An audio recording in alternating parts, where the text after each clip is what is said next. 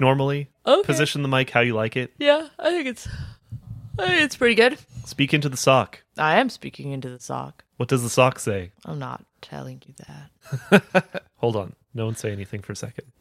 Okay, doke. Should we keep the doors open or closed? I think hearing birds in the background is fine. Depends on, you're the sound master. We won't hear many birds because we're using the dynamic microphones, and they only pick up things that are directly in front of them. How are you wet? How are you wet? How does he get wet? How does he get wet? Where does he go? The toilet is closed. The bathtub? Have you had The a bath? sink? No, I haven't. Neither of us have used it today. Oh, I need to get my coffee. Hold on.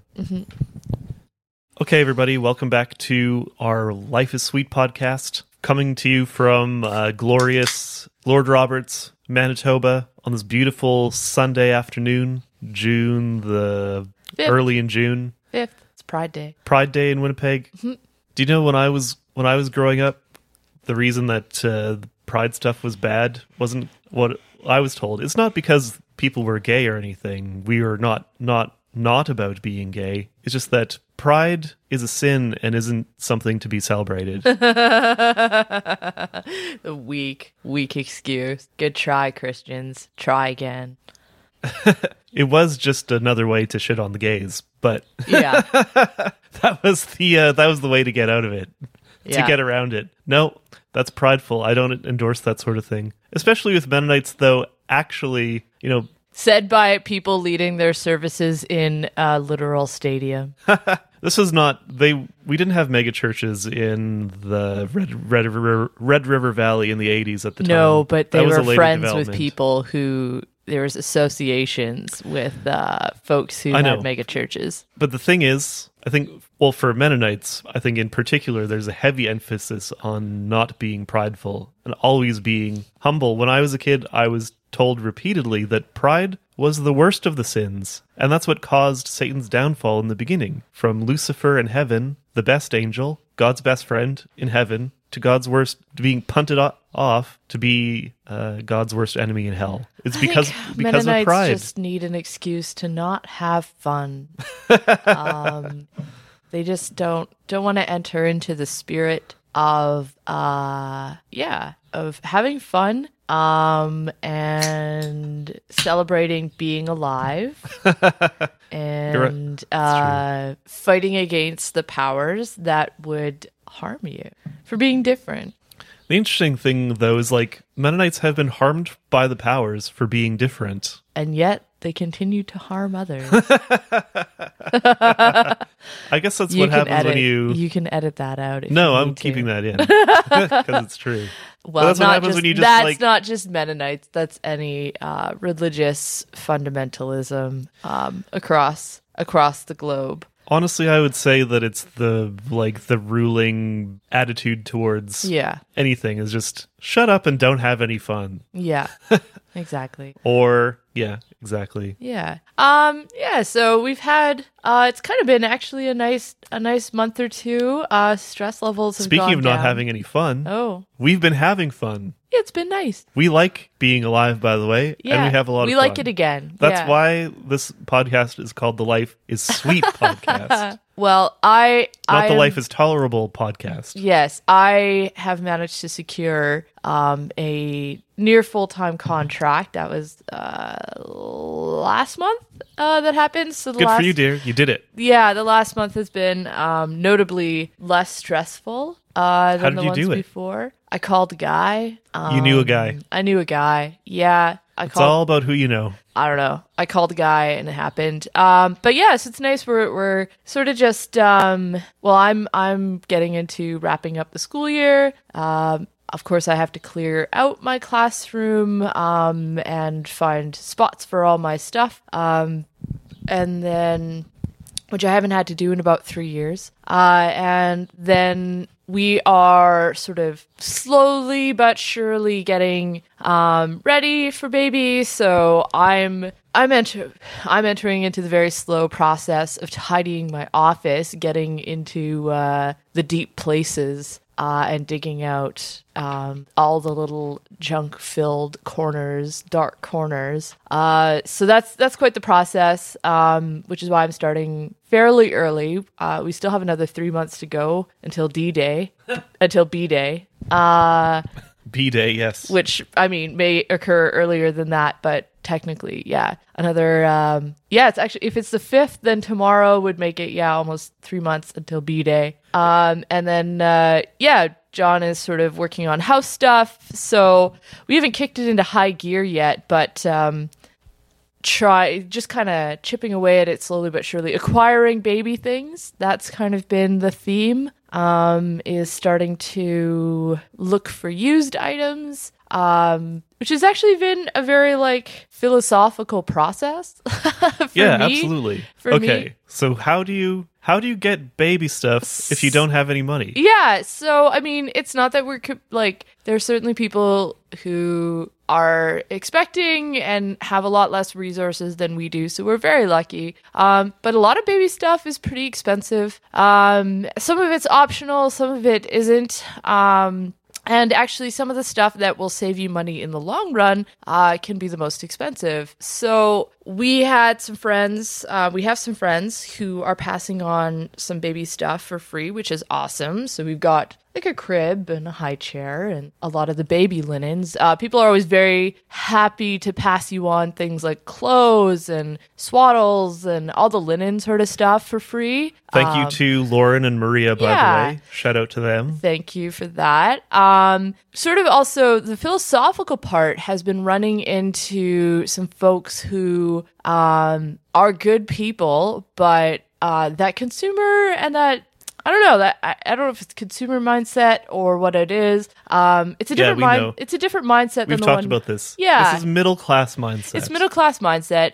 You know it when you see it. It's hard to describe, but you definitely know it when you see it. Yeah, and so kind of running into that every once in a while, where someone we know will have a baby item, but either they paid a lot of money for it or they know it's worth a lot of money and they're unwilling, even though they're not using it and they'll never use it again, they're unwilling to pass it on either for free or very cheap. Even if they don't need the money as well. And in some instances received it as a gift themselves. So just sort of running into that, which is totally fine if you want to sell your item, more power to you. But for myself, I think when it comes to friends, as soon as something's over about $50, I feel like it can pollute a friendship for me. I don't like the feeling. It's scuzzy. Yeah, well, they're not scuzzy, but that's whatever. The activity, the behavior is scuzzy. The exchange of money, I don't feel comfortable with. So just sort of,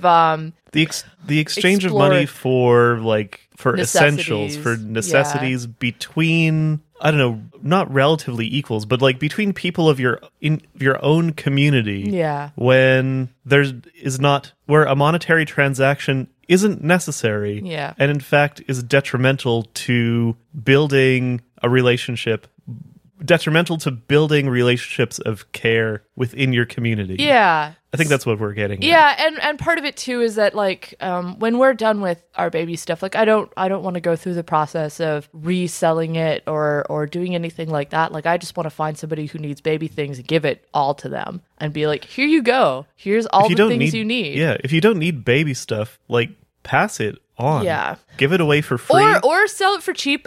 So my mom, I'm very lucky that both of our moms, both grandmas, are retired and love going to garage sales and thrift stores. Hell yeah. Though they've been on duty there. So my mom this weekend acquired a basically new, used by one person, electric breast pump, which those things are about $300. I can't wait to try it out. Yeah, I know you're very excited. We'll get you the little brassiere that puts the pumps on so that you don't even have to hold it. You'll be hands-free. Excellent. Yeah, it's everything you've ever dreamed. When I said I wanted to be a stay-at-home dad, I meant that I wanted the whole experience. I wish. But yeah, so these babies are this is a nice brand one. Comes in a little carrying case and everything.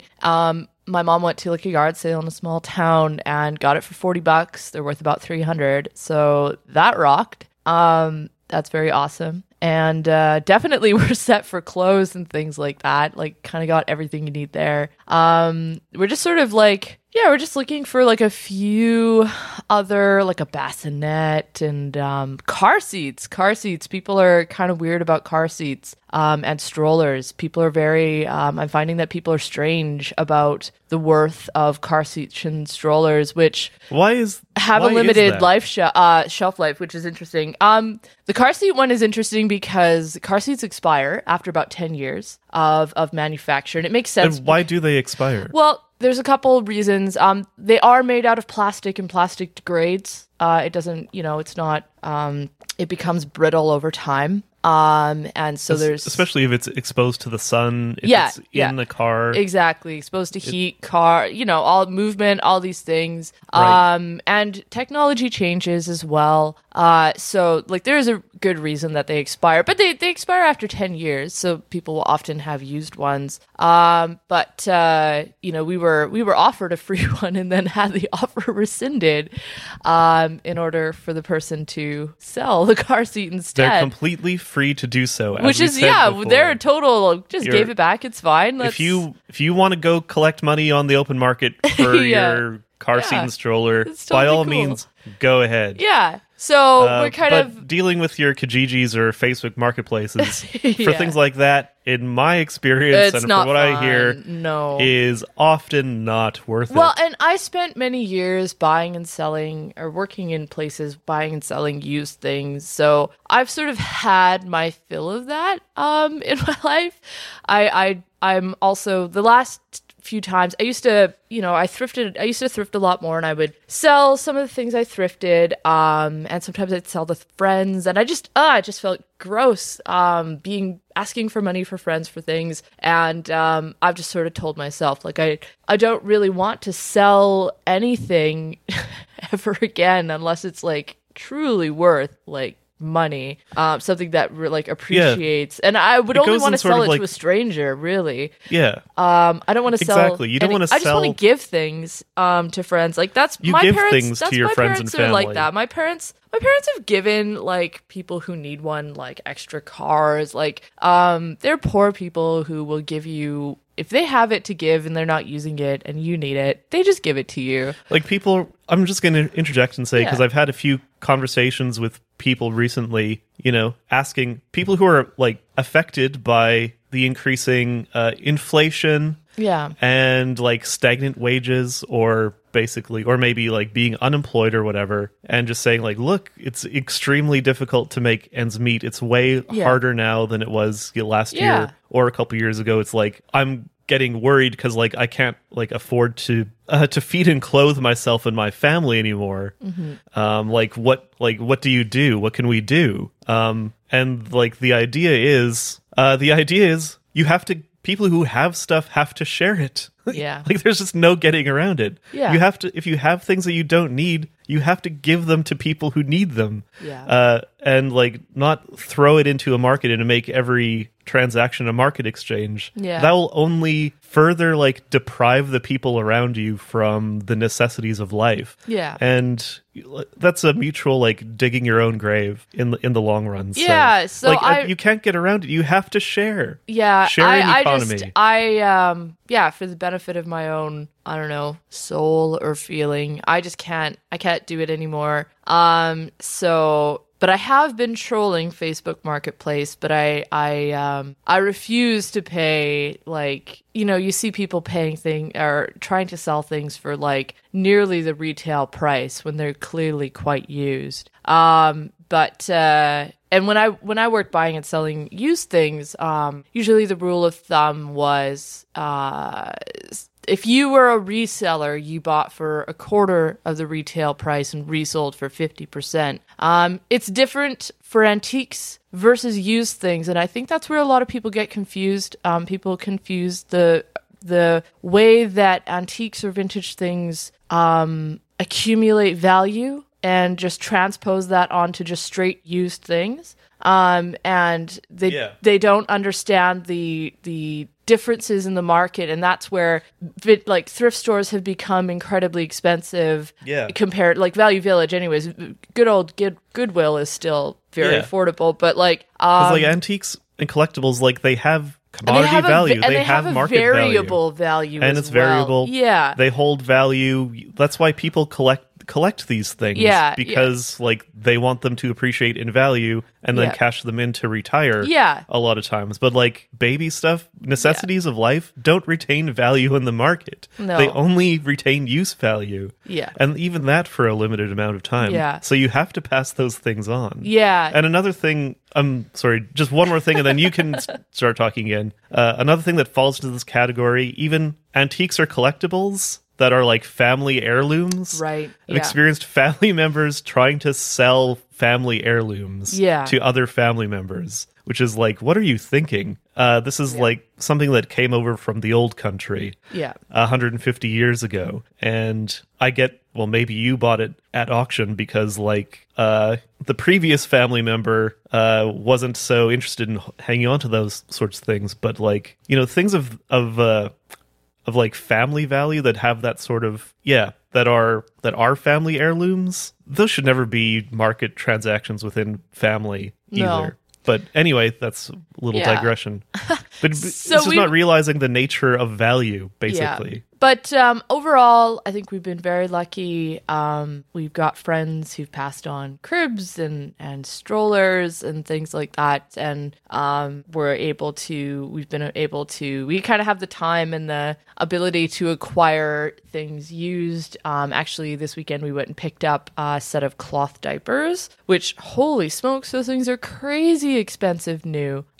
They're like, it's like $800 to buy a full set of cloth diapers used. But we got ours, like kind of the whole shebang, for about $140. That's pretty incredible. Like for like new parents are often the poorest people that you're going to meet in real life. Well, it's also like, I think things like this, like in a, I don't know, perfect world, you would have like a baby thing bank, right? Where you would use the like things, Finland's baby box. Well, kind of, but like almost like better. a community, a community holding bank where you go and get the things that you need as you need them, and then return them to the depot. Exactly. Something like sets like of libraries for everything. Yeah, exactly.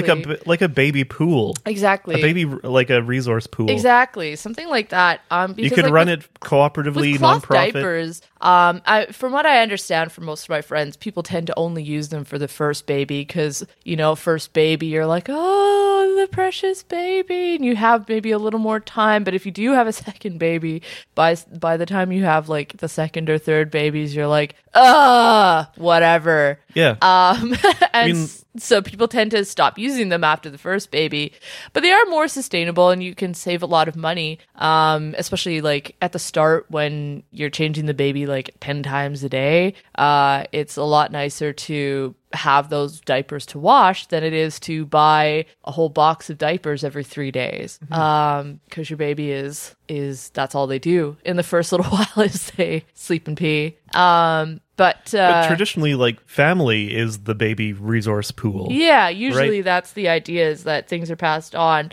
And but people aren't having as many babies. It's People not move happening away. always at the same time, right? Because we're sort of we're having a baby out of More sync. and more people don't have that built-in familial Yeah. resource pool. Like we're just sort of we're a little bit out of sync. We're not having a baby in proximity to anyone in either of our families right now. There's nobody who has like, and people don't hold on to baby things forever, right? You don't want them cluttering up it moves on. your basement. So people tend to get rid of that stuff within 5 years. I do like the community baby pool Oh, idea yeah. so much. I think that's- You I can think run it that's- out of the library or your local community center. It's just like the bike hub, right? It's a baby. Whoop. Okay, we're back in business. So yeah, just to wrap up, we're on track to get the baby things. Kind of have a vision of what the baby will not have its own room. That's for sure. Our house is very small, so it will be sort of baby / my craft room. And the baby won't be in there for the first little while, because they will pretty much be in a little bedside bassinet and out here with us most of the time for the first few months anyways. So yeah, we'll see how it goes, but yeah, we're just trying to create more space in a small house in any way that we can. It's a very interesting adventure. Yeah.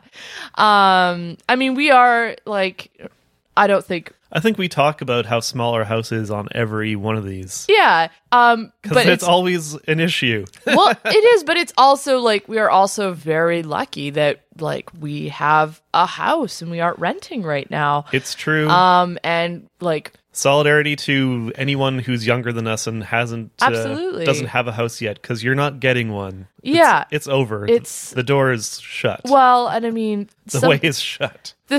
Some things are starting to cool down, but yeah, we're very lucky to be where we are and have what we have here. So it's not complaining. It's more of just like we're sort of playing Tetris. The housing market was made by those who are dead, and the dead keep it. Oh yes, okay. I'm sorry. So just getting a little creative there. It'll be nice once one of John's big projects is sort of a top to bottom, fixing the roof, then fixing the ceilings, and then fixing the floors. This is my summer project every year. Because but there's a little more urgency we have not this fixed year. The roof. Yeah. The floor is actually kind of the big thing because,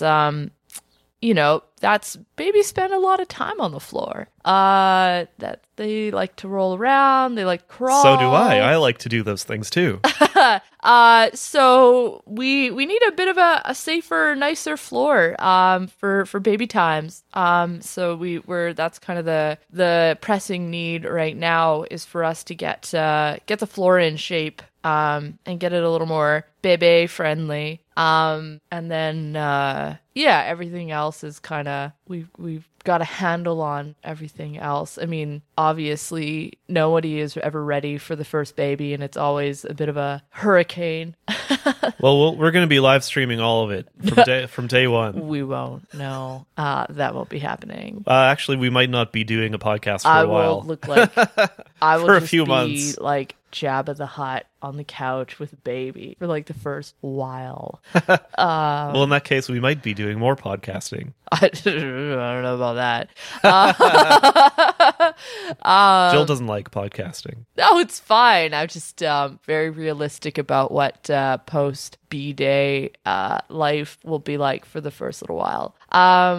But it's nice. Again, we are very lucky. I will have Matt leave. John will be able to be around, so we can kind of teamwork. We are very lucky, and we are very appreciative. Yeah, and absolutely. we're very thankful.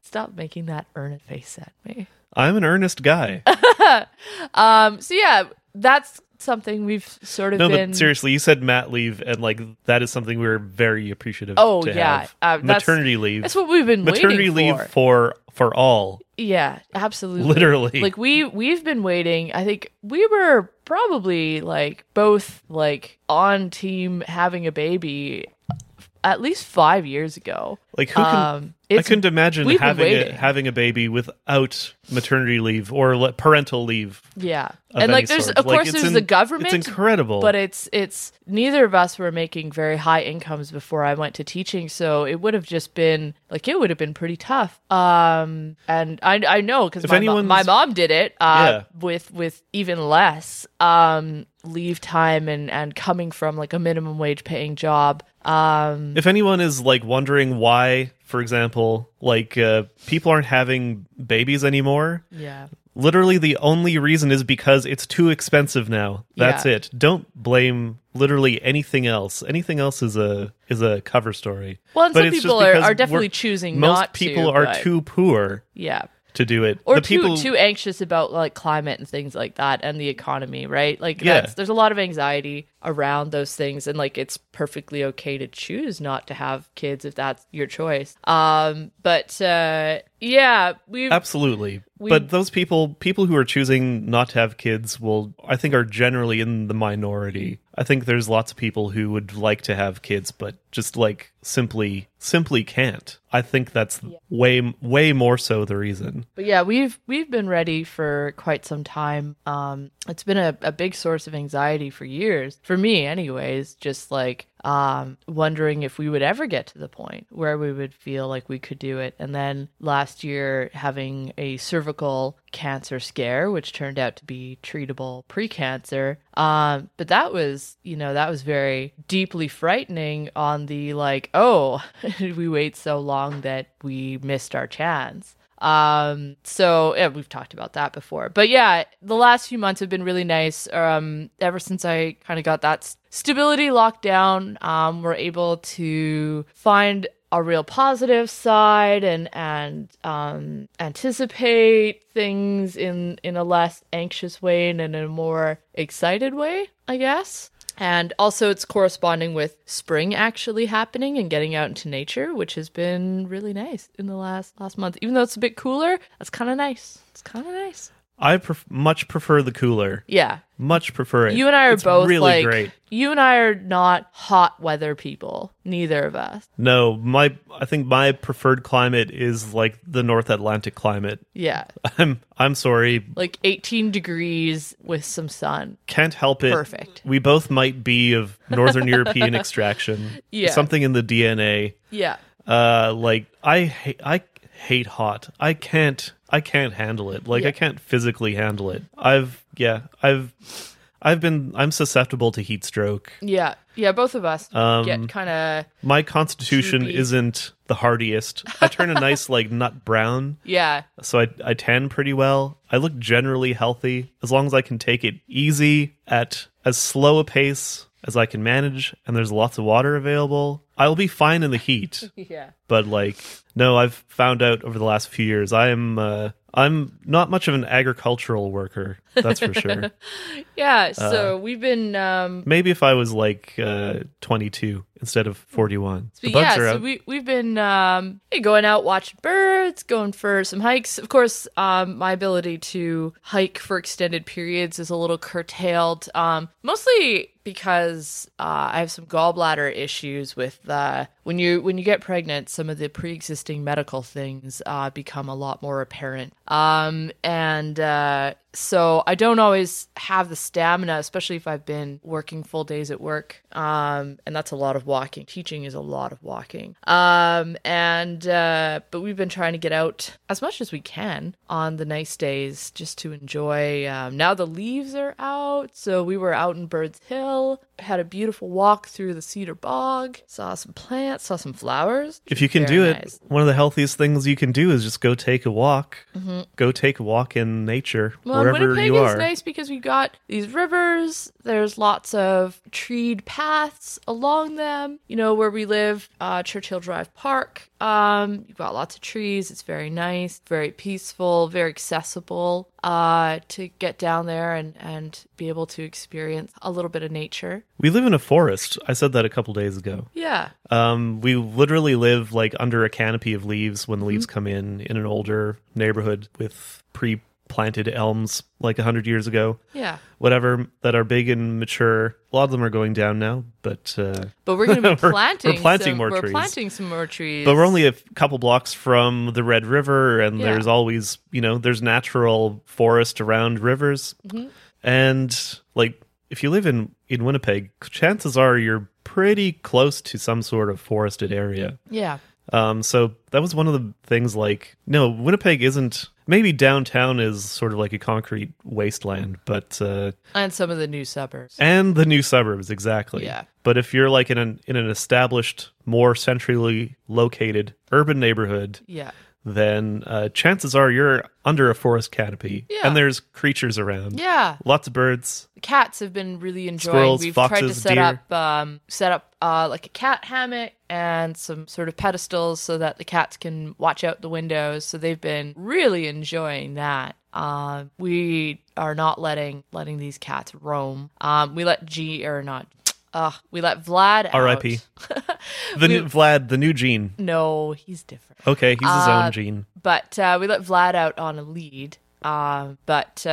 Yeah, you never know what people are spraying lawns with or what they kind of get into when they're out there in cars. There's also a lot more people speeding through our neighborhood these days because of the construction on Jubilee. And then when new people move into the neighborhood, they can get kind of weird about seeing cats out and about. They're getting weirder about seeing cats. Yeah. This wasn't the People case are very upset a few about years ago. No. And I'm trying to understand what the phenomenon is, because people are posting on the neighborhood cat watch. Like, they take it cat watch literally. Yeah. That they see a cat, and then they post on the cat watch that they saw a cat, and if anyone asking if anyone's missing a cat. When my entire life experience, maybe it's like also growing up in a small town thing, is like, roaming cats is the norm. You enjoy the roaming cats. You pet them. You let them roll around. Yeah, I can see both sides. I know the there's roamers. people. Yeah. The bird killing thing. Yeah, it's is the bird. big. It's the bird That's thing one for a like lot of the people. that's legitimate. I completely get it. But there are ways that you can mitigate your cat's That's right. bird killing capacity, like we did with Gene. Every Yeah. collar that you buy now comes with a bell on it. Yeah. They can still kill things. Gene had a bell and he still killed things. Yeah. But you made a clown collar, Yes. a big, fluffy, pink, multicolored clown collar, Yeah. and put it around him. And I don't think he killed anything when he was wearing the clown collar. No. So you can make your cat look ridiculous enough that a bird can see them coming a mile away, Yeah. and it gives them ample time to escape. escape, because Yeah. your cat can't camouflage itself. Yeah. They can't hide anywhere. Yeah. So all the animals know where your ridiculous clown cat is. Yeah. So we've just opted to keep these folks as inside And cats. it's true also about the chemicals Yeah. as well. I think that's my a big personal thing, too. conspiracy theory, is that like our last two cats, like Jean and Poutine, both died untimely deaths due to some sort of cancerous growth. And we know our one neighbor who recently sold his house and moved, did spray He his cashed lawn. So, and you don't know what all. I've never seen any of the other neighbors, and I never saw him actually spraying. I feel like he did it clandestinely. We only know because he told us. So I don't know, maybe he did it at night or something, when nobody was looking. But yeah, you never quite know what's out there for or what people keep out in their yards. I did watch one neighbor dump paint down the like paint water into the back alley sewer as well. So you just kind of you don't know. I think that's a time-honored tradition. Well, around these yeah, parts, they're too. older folks. But you just don't know what's out there. So we like these two little kitties. So we're trying to keep them around for as long as we can and keep them safe, and also keep the vet bills down, because vets are insanely, like, the inflation that has happened in vet bills has been like off the rails completely. Also, another thing that regular people can't afford to have anymore is pets, because the vet bills are astronomical. Absolutely. I think we'll be trying to keep these guys away from the vet as much as possible. Much as possible, or even maybe switching to like a rural vet or something like that. Yeah. Something like that. It's like, I mean, we need universal Medicare for all for pets as well. Yeah, honestly. Honestly. Because I mean, when we started taking, like, when Jean... Or you take the rural approach where it's like, well, it's nice to have them, but they come and go. Well, you But- want to take care. You want to be a good pet owner and be a good. But these aren't farm cats. No, Like- exactly. They are. It's a different experience. So we're just trying to keep them. They're family members, We're like trying, literally. Yeah, we're trying to keep them healthy and safe as possible. So just to mitigate any potential, just get them the basic care that they need. But yeah, so we've we've been out to this is a few weeks ago now, but we went out to the Shoal Lakes in the Interlake to do some bird watching. We saw an incredible amount of birds. We saw a lot of birds. Oh man. And I feel like this year the birds are a little more spread out because there is just so much water everywhere. So birds that are usually at Oak Hammock are not there this year. The water's very high at Oak Hammock, so I think a lot of the shorebirds are not there. Less birds at the duck pond. We're Yeah. also still potentially in like flooding conditions Yeah. here, so a lot of the birds are hanging out in the new marshes that are Yeah. basically the floodplains around the Yeah. Red River, Yeah. like going down to Churchill Drive Park by our house. The park down near the river is all soggy. It is a marsh. I went for a walk there last week or Yeah. 2 weeks ago. I saw all the birds that I'd usually see at like the St. Vital Duck Pond, Yeah. plus more. Yeah. Like mallards, wood ducks. I saw a sandhill crane. Yeah. Any number of warblers, thrushes. Yeah. Just like a cornucopia of waterfowl and Yeah. other bird-like creatures, Absolutely. all just like hanging out in the swampy ground. So I think that's where a lot of them have dissipated to. Like, Yeah. there's way more. There's more soggy nesting areas Yeah. For Yeah, so them to there's a see. little more spread out. and but, feeding areas, I guess. Whatever. Shoal Lake is, and I think a lot of people just didn't realize that that they rebuilt a bunch of the roads around the lakes because they were pretty degraded, and one of them was completely gone for a while there. But they've rebuilt, especially the road that runs between the North and the South Lakes, or whatever they're called. But you can take a little, and it's quite a nice road now, like a gravel road in between the lakes, and we saw swans and all sorts of ducks and all sorts of coots and all sorts of creatures. Coots for the coot enthusiast Yeah, lots of coots. in your family.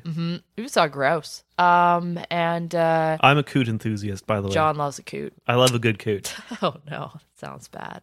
But he really does like to see No, the coot, the mud- American the coot. mudhead, yeah. The colloquially known as the mud hen. Yeah. So It's genuinely one of my favorite birds. yeah, we haven't been doing as much. Seen them when they swim? The way their little heads They're go. very fun. whoop, whoop, whoop. But we've had to sort of again the You price see, of, ever seen their feet? Holy price smokes! of gas.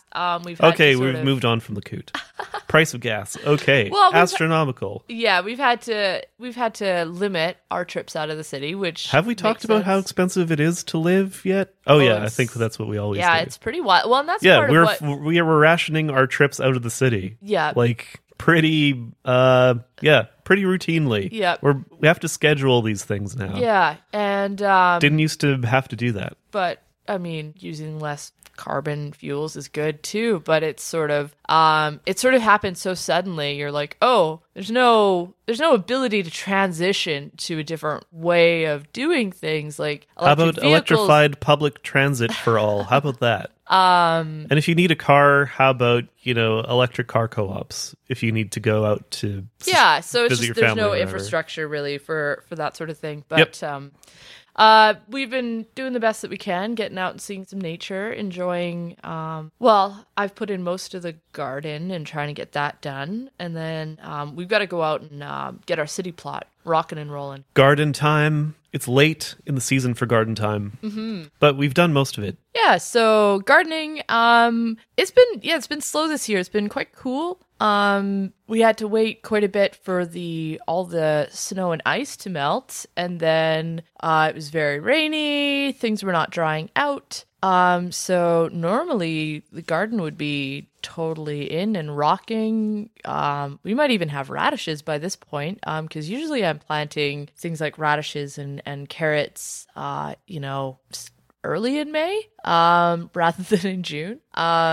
So we kind of have the garden here mostly done, but we also rent a little city allotment that we haven't gotten out to. So that's kind of the next thing. We've got to get out there and get our fences put up and get our. It's probably dry enough now. Yeah, I think a lot of people are probably a little behind. Yes, I think everyone is. We do have some plants. My students have been growing plants this year, so we've got some plants to put in. I think everyone is. Yeah, everyone is definitely a little behind. And even the people who like the market gardeners are a little behind in being able to, especially being able to plant out. If they don't have greenhouses or things like that, they're still a little behind. But Yep, they certainly are a little. things are now. But it is what it now. is. Like it is wet. It's wet and cool. It's been a wet and cool spring, which and is nice. It's better than like hot right away is pretty bad for gardening. A lot of things that I like growing don't like that hot start. They like a cool start. But now it's just sort of like trying to play catch up and get things in. Like, I haven't planted any peas yet, and they like a cool start. So trying to get those guys in, and get them growing. Sorry, I'm yawning. I'm stretching. And get them going and give away a few strawberry plants and things like that. But for the most part, I don't know. Do you have a plan for the city allotment? It's kind of John's baby this year. This year, Jill gets a baby and John gets a baby. John gets a garden baby. John's baby is a garden. Yes. Yeah. In the past years, we know what we're doing. I'm taking all the plants that you've started that are now like little plants, and whatever ones you don't have space for in the home garden or can't give to your students, you're giving to me. Right. And I'm plopping them into our city allotment. There's kind of a fun tomato right on the air garden planning. Yeah. There's a fun tomato that the kids started that they don't seem super interested in taking, but the dwarf Arctic rose, which is a hardy shorter sort of tomato that's bred for Canada. So I think that'll be interesting out at the plot. I think that'll be a good one. Yeah, I don't know. I'm sure it will be cool. I don't know what I'm gonna get. I don't know what you're gonna give me to put in the ground. Some zucchinis. Okay. And maybe squash, an acorn squash again. Okay. I like those things. Yeah. And beans? Well, we just have bean seeds, so we can plant those anytime. Oh, never mind. It's too late. It's not too late at all. It's fine. But peppers? Yeah, there's peppers. The kids have been pretty into the peppers, but I think there'll be some leftovers. Corn? We have corn seeds. Okay, never mind. Yeah. Sunflower? It's a pretty small, yeah, we can plant, I think we'll plant sunflowers here. We don't want anything that needs too much watering. Yeah, just sort of out stuff at the city plot, because we can't get there every day. Yeah. Well, we could. Well, the peppers might be better every day. to, well, I won't after the end of June. But the peppers might be better here in containers. It might be easier to look after around here. But we'll see. We'll see what happens. We still have to clean out a few parts of the back garden. And there's space for tall thing in the back there. So probably pop some sunflowers in. I was thinking of there's some sunflower seedlings coming up, some volunteers in the backyard. And I was thinking of trying to transplant them into the front where the daylilies are and to see if they just sort of come up behind the daylilies. I don't know. I don't know if they might compete and not work well together. But I think sunflowers against the front of the house would be super nice. Oh, yeah. You could put them in now. Yeah. So I might just move. You could do a sunflower in a pot. They got pretty big. I'm aware. I've grown sunflowers. I know. I just said it. I've filled up most of my pots at the moment. No, I've got some spaces for the sunflowers. I also have some sunflowers that grow seeds that you can dye with. So I want to make sure I've got a spot for those. I should really get those planted pretty soon though. But yeah, so we're just trying to go for, because I mean, around the time it's going to be harvesting time, we're also going to be new parents. So trying not to do anything too hardcore, but good point. Yeah. Want to keep it fairly simple. But that's always hard once it's spring and things are growing. You get really excited. You just want to plant things. We've got some perennials. We've got to throw maybe a new bed in the front just to pop a few perennials in. But yeah, so things are feeling good overall lately. Okay, enough garden talk. Okay.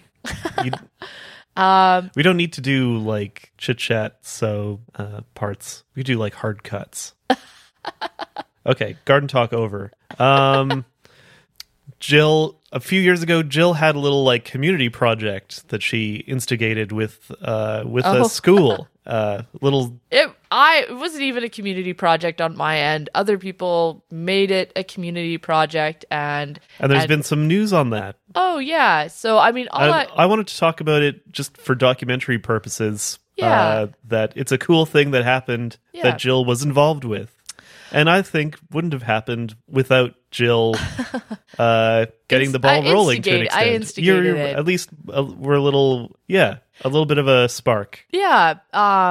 Kind of at the beginning of the pandemic, I started a petition to change the name of Cecil Rhodes School here in Winnipeg. Something that it had just been bothering me. I think we've talked about this on the podcast. Have we? Before. Just a short rundown. Okay, so Cecil Rhodes School. Who is Cecil Rhodes? Bad man.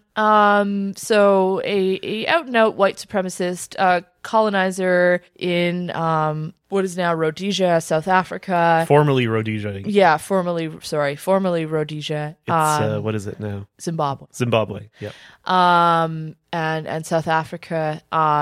So he extracted millions and millions of dollars worth of natural resources from the African people, from the land, and was just out and proud white supremacist, and helped sort of put the pieces in place that allowed South Africa to become an apartheid state later on in history. He laid the groundwork for Elon Musk's dad to open his emerald mine. Well, and also, I mean, the founder of the De Beers Diamond Company, which also mines here in northern Manitoba and is still doing the same thing, extracting wealth from Indigenous lands without sharing that wealth. Like not he, but his company, like he died without children, so it's sort of like an estate sort of thing. But like De Beers mines diamonds right outside of Attawapiskat, right? Did he found De Beers? Yeah, he did. And he basically took like a whole chunk of Africa, named it after himself, and then used it as like a private slave holding, a private plantation, basically, or so like for mining. Bad man. This was like 1800s. Yeah. Was it early 1900s even? Yeah, into late 1800s. I don't even know the exact It's not even timeline, that long. But anyways, not even that long ago. An elementary middle school in Winnipeg has no business being named after this man. It's also in a poorer neighborhood. In a neighborhood where income. Most of the children are Indigenous or new Canadians from former colonized countries. Just an awful name to retain. So it had bothered me for years. I had asked the division at one point if they had planned on changing the school and never got a response. And so I started a petition. And because it was sort of like full lockdown, people kind of had a little more time to pay attention to such things. It was around the time of a lot of Black Lives Matter protests, and there was a concurrent movement in the UK to take his name off of other things, like things at Oxford University and other places. And so some of the community members in the neighborhood where the school was, one of the trustees of the Winnipeg School Division decided to champion this, and it took years. They only just announced the new school name, and that's 2 years of fighting. So like how did it kick off? Like what did you do? I just started the petition. That's all. You just started a petition, and then you handed it over to a friend of yours who lives in the community, I talked to her right? first, and I said, like, I know that her and her partner's kids went to this school, and I was like, do you think this is something that people in your neighborhood would want to do, or that you would want to co-sign on to? And talked a little bit with some people in the neighborhood who've been asking for this change for decades. And I can't say I did too much of that organizing. That was really that was people in the neighborhood. And that was like Jennifer Chen, like the trustee. She really took a lot of the frontline flack for this and got it done, I think. Because there was there's some community resistance from older, whiter members of the community. And people who'd moved out of the neighborhood. From people who had moved out of the community. So yeah, there was resistance from a few different quarters, and but they made the right choice eventually, and it is changing. But the community did overwhelmingly support the name change. Yeah, and a lot of the division sent out a survey, and a lot of the people who said no, don't change it, they weren't giving thoughtful rebuttals. A lot of it was just sort of spewing like racist, hateful reasons in quotes to And also not do it. just a lot of like, honestly, unhelpful, nostalgic Yeah, reasons for exactly. this is what it was called when I was a kid, when I went to school there, and I want it to always be that, because I always want to remember it that way, and to go back and look at it, drive past it once in a while, and it would still be the same and look the same. But that's not how it works. So it's changing. I think as of next September, it'll have its new name. The new name is Keewatin Prairie Community School. It sounds like a lot of the suggestions had those sort of two themes in there. So taking Indigenous name already associated with that area of the city, and also just sort of adding in the ecosystem that would have existed there originally as well. So yeah, I think it's a good name for a community school. Really, schools should probably not. Most places should not be named after people anymore. It should really just go for geographic or restoring like original names, like Indigenous names, especially when it comes to the land and to places on the land. So it's good that through the hard work of people like Jennifer Chen and other community members, that was able to happen, because it really needed that push. The petition wouldn't have done it alone.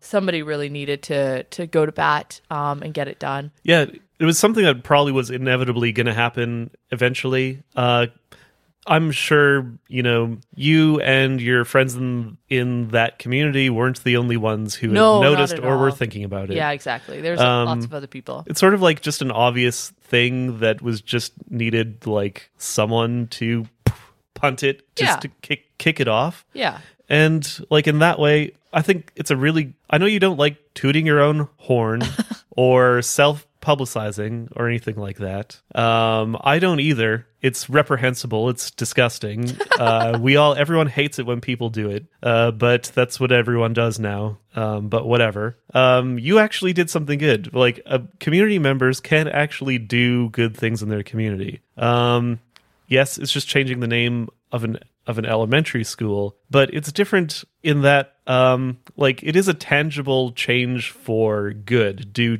to grassroots community organizing led by people in that community to make a change for the better within their community. So, it can happen. It's not just a symbolic thing either. It's not like, someone has pulled down a Cecil Rhodes statue at a protest or something, not like a spontaneous action. It's like a organized, premeditated, long-term project like that people in their communities got together to do because that's what they wanted to do. Yeah. And then you have like people like Jennifer Chen and other people in the school division and political type people seeing that community organizing and being like, this is what our community wants to do, and I represent them, so I'm going to do my part in the bureaucratic administrative end to make that happen. So that's kind of how, people want things to change for the better in their lives and their communities and the world at large. Like, this is the process by which that happens. Yeah. So that's good. Pretty cool. It's just a tangible, concrete, good thing. Yeah. So I think that's and really, we need good things to talk about. Yeah. So I think good. that's really that's the last major piece of news that we have. Yep. Good job, dear, and I'm proud of you. Keep it going. You're probably one of the most inspiring people I've ever met. Stop. You are my personal hero. It's true. I think you're great. I wish everyone in the world could be like Jill. I would try to be more like her every day. It'd be a lot more anxiety. But yeah, thank you, dear. I think there'd be way less anxiety. I don't know about that, but thank you, dear. So I think that's kind of all we wanted to cover. Yeah, I think we're gonna go. Every ordinary person can have a part to play once in a while to do something good. It's not a big deal. Yeah, but you can do it. Sunny out. We've got trees to plant, things to do. Yeah. lots of things to do. I did a good thing too. It's not on the same level at all. I made a cassette tape. Oh yeah, John's That's making all. music. It's good. Yeah, the disgusting self-promotion thing. But this isn't self-promotion to talk. This is basically just like documentation for the archives. That when we go back and listen and we can find out when Jill did the Cecil Rhodes thing and when I made a tape of music. I made a tape of music. Yeah. My old band, Teleharmonium, songs that we recorded 4 or 5 years ago, pre-pandemic. It's 4 songs. Finally got them mixed and finished up and posted on Bandcamp. You can find that stuff on Bandcamp. It's just like basement, average, shit kicker, rock and roll music. Yeah. Which is fun. Mm-hmm. It's fun to do. I like it. Yeah. I think it sounds good. Playing music with your friends is like another ordinary, genuinely 100% unmitigated good thing to do. Yeah. Just to package it all up, it's on like a little cassette tape. Now, nobody listens to cassettes anymore, but apparently they're popular again. Maybe I've talked about it before. I don't even listen to cassettes even, but it's like when you have like a little embodied token of your labor. Yeah. That's nice. That's a good thing to have. But yeah, Teleharmonium. I'll put the name in the show notes. Mm-hmm. If you want to check it out, you're certainly welcome to, under no obligation to purchase a cassette. I wouldn't purchase a cassette either. I simply wouldn't. I would, just to have it, and it's a nice little package. And I'm more of a record guy. Yeah, music's very fun. But like they're fun to make. I shouldn't be talking too much shit about cassettes because like I have a bunch of friends who like making cassettes, and they're fun to make. Too. And people like them, so yeah, absolutely, whatever. Okie doke. Well, I think that's it for this installment. Also, we went to go see a good movie called The Northman. John went to see it twice. I went to go see it twice, once with Jill and once with my brother. But it's very good, and I recommend everyone to see it. Yeah. Unless you don't like horrific amounts of violence and Vikings doing bad stuff to people, and it's very saga-like. If you know anything about Icelandic sagas and what they're actually like, it's very true to form. But if you want a reason to go to the movie theater, The Northman is a good reason to do it. Yeah, it is basically an Icelandic saga. It's based on the folk story that became the basis of Shakespeare's Hamlet. In fact, so it's a classic tale. Yeah. As well. Yeah, it's good. Go see The Northman. Don't take your kids. No, don't do that. Not good. Okay, that's good enough. We'll let Jill go. Thanks for... I need a snack. You are a snack. I snack a lot these days. I'm always hungry. Gotta get this baby fed. Yeah, let's get out of here. All right, thanks for listening once again. We'll catch you next time for who knows even what it's going to be. Will Jill be back? See. Will it be John clearing the plains? Will it be some sort of unhinged rant? You never know. Will it just be a baby screaming in the background? Will there just be a baby screaming in the background? You never know. Trying to keep things unpredictable here. Yeah. Anyway, it'll probably just be a combination of the three. Like they all are. Yeah. All right. Catch you later. See you next month. Bye. Bye-bye.